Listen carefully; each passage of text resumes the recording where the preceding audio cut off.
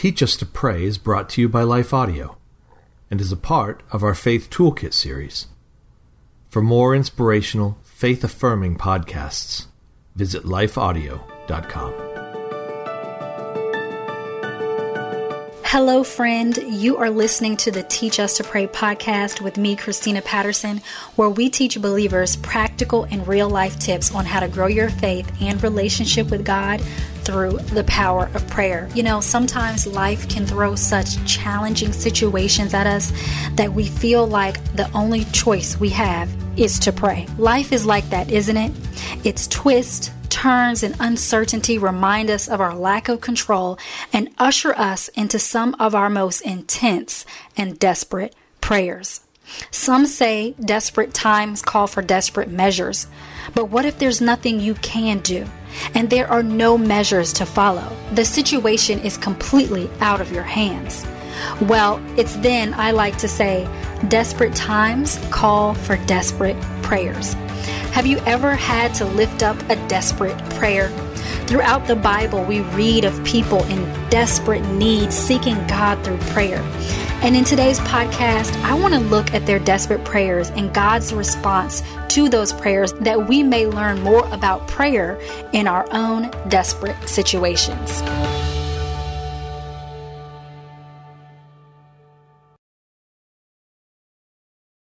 First, we have Hannah. Hannah is the mother of the prophet Samuel. Before she had Samuel, she desperately wanted children, but she thought she was unable to. She faced her own insecurities as a wife with no children, but she also faced ridicule from others as well. As the pressure surmounted about her unanswered prayer request for children, she took matters to the Lord in a desperate prayer. In 1 Samuel chapter 1 verses 10 through 11 we read, "She was deeply distressed and prayed to the Lord and wept bitterly. And she vowed a vow and said, O Lord of hosts, if you will indeed look on the affliction of your servant and remember me and not forget your servant, but will give your servant a son, I will give him to the Lord all the days of his life, and no razor shall touch his head." Hannah's desperation has softened her heart to God's plan. She went from wanting a child to wanting a child she would give to God. Our desperate situations have a way of changing our perspective and causing us to surrender our will to God's. In our desperation, our prayers expand beyond our own desires and touch the desires of God as our prayers become less about us and more about Him. Desperate prayers are not about asking God repeatedly for what we want, hoping that if we pray hard enough, we'll get what we want. Desperate prayers reflect a surrender to God's will and acceptance of what His plan may be. As Hannah continued to pray, the prophet Eli saw her. She was praying so desperately, he thought Hannah was drunk. In 1 Samuel chapter 1 verses 14 through 16 we read, "And Eli said to her, How long will you go on being drunk? Put your wine away from you." But Hannah answered, "No, my Lord, I am a woman troubled in spirit. I have drunk neither wine nor strong drink, but I have been pouring out my soul before the Lord. Do not regard your servant as a worthless woman, for all along I have been speaking out of my great anxiety and vexation." First, Hannah surrendered to God. Then she poured out her soul before the Lord. She's doing what we're instructed to do in Philippians chapter 4 verse 6 that tells us to pray when we are anxious. And in 1 Peter chapter 5 verse 7 that tells us to cast all your anxiety on Him because He cares for you. In our desperate times, there is a pouring out and a casting. It's not holding in all our feelings and emotions and trying our best to act like they don't exist. It's being real with God about what we want, what's hurting us, and what's troubling us. Your feelings, wants, and desires matter to God because He cares for you. Now, I love how Hannah doesn't only pray for what she wants, but also prays over the challenges she's facing until her prayer is answered. She takes her stress and anxiety to God as well because she knows He can handle that too. Hannah believes the God she is waiting on can help her through the waiting. She doesn't just pray for what she wants and that's it. She prays through the entire journey. I think that's what desperate prayers are, an invitation for God to journey with us so that we never have to walk alone. Just the other day, I was looking through some 15-year-old prayer journals of mine.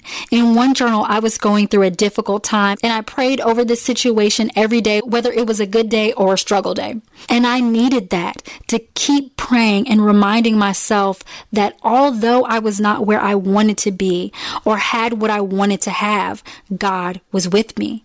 Our desperate prayers remind us that God walks with us. And although Hannah may not have had what she wanted at the time, she did have God. And in her desperation, she did the best thing to do in times like that. She clung to Him. Now, before Hannah went to God in prayer, she was depressed, distraught, and the Bible tells us that she was so sad she was not even eating. With that in mind, listen to what she does after her desperate prayer. In 1 Samuel chapter 1, verse 18, we read, "Then the woman went her way and ate, and her face was no longer sad." This desperate prayer didn't change her situation immediately, but it did change her. That's what prayer has the power to do. If we fast forward, we learn that God does answer Hannah's prayer, but we would be remiss if we overlook the fact that God changed her heart well before He changed her situation. That's what prayer is about. I don't know what desperate situation you're praying for today, but I do know it's important not only to be desperate for your prayer, but to be desperate for the God who answers prayers. What if Hannah had received all she wanted, but was still depressed and distraught? Even in our desperation, we must never forget the peace that God grants, no matter how desperate times get. The next prayer I want us to learn from is that from the prophet Elijah. As we look at 1 Kings chapter 18, the Israelites have suffered from a 3.5-year drought. So Elijah goes and prays for rain. He then sends his servant to go and look towards the sea to see if there is any sign of rain, to see if there's any sign of his prayer being answered. But when his servant came back, he reported that there was no sign of rain. So Elijah keeps praying and sends his servant back 7 times to see if God had finally answered his prayer for rain. Finally, on the last and 7th time, the servant reported that there was a sign of rain. In 1 Kings chapter 18, verses 44 and 45, we read, "The 7th time the servant reported, a cloud as small as a man's hand is raising from the sea. So Elijah said, 'Go and tell Ahab, hitch up your chariot and go down before the rain stops you.' Meanwhile, the sky grew black with clouds, the wind rose, a heavy rain started falling, and Ahab rode off to Jezreel." Elijah's desperate prayer looks like praying until you get an answer. Elijah did not get distracted, but he takes his request to God faithfully over and over again. I think that sometimes when we feel God does not answer us quick enough, we're tempted to take matters into our own hands and start looking for solutions to our problems outside of God. And the dangerous thing about that is it makes the problem worse because it further distances us from the actual solution found in God. So instead of becoming desperate for God, we become desperate about investing time and energy in people and things to fulfill us in ways that only God can. And what this does is create a greater void in our lives. Elijah understood this. This is why he does not stop praying to God and seeking God alone for what only God can do. Now, I'm not saying don't seek outside help, but what I am saying is seek God first and continually. Many times we have a problem and God may be the last person we take it to.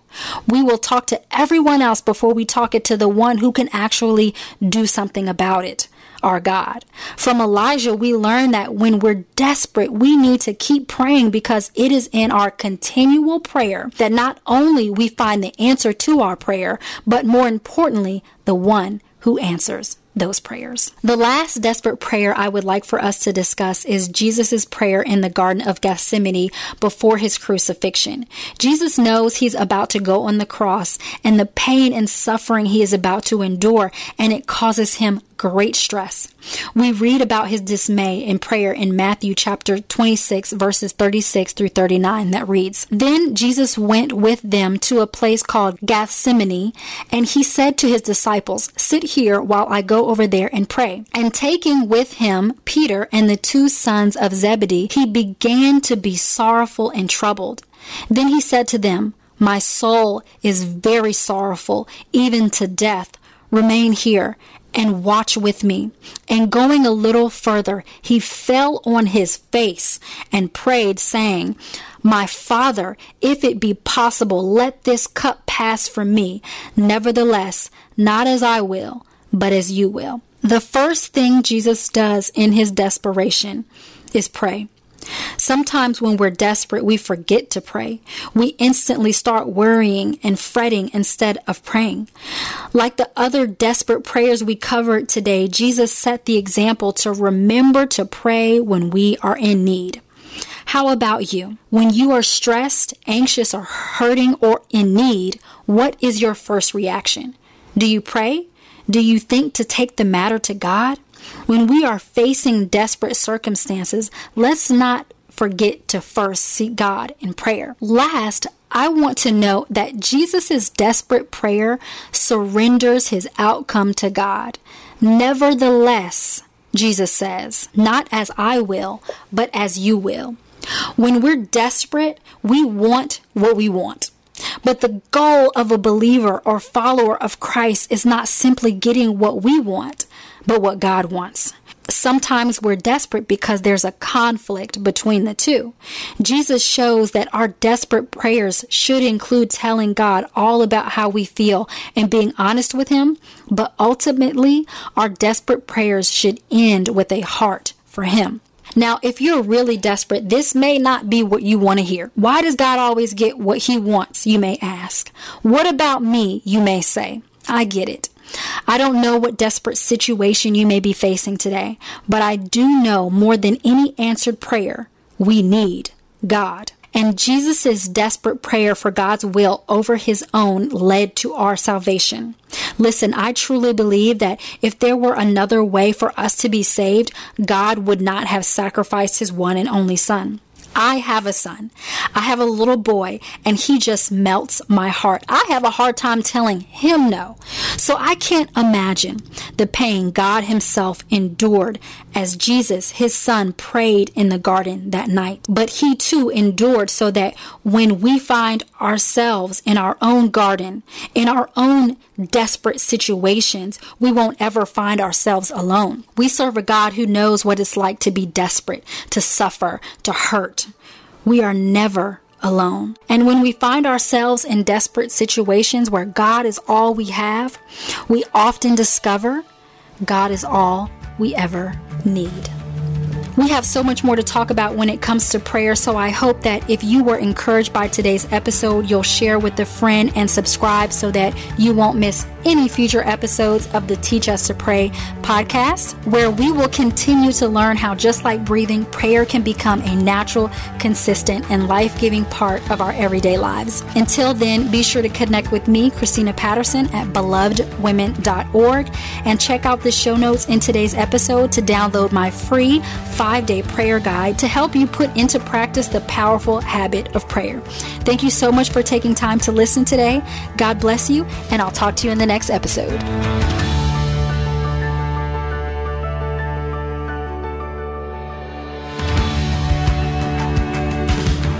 Teach Us to Pray is a production of Life Audio and the Salem Web Network. If you enjoyed this episode, would you take a minute and leave us a review in your podcast app? It really does help more people like you find the podcast. To hear more from Christina Patterson, be sure to check out her fantastic site, belovedwomen.org. A special thanks to Kelly Givens, Stephen Sanders, and Stephen McGarvey for their production and editing on this episode. You can find more podcasts like this over at lifeaudio.com.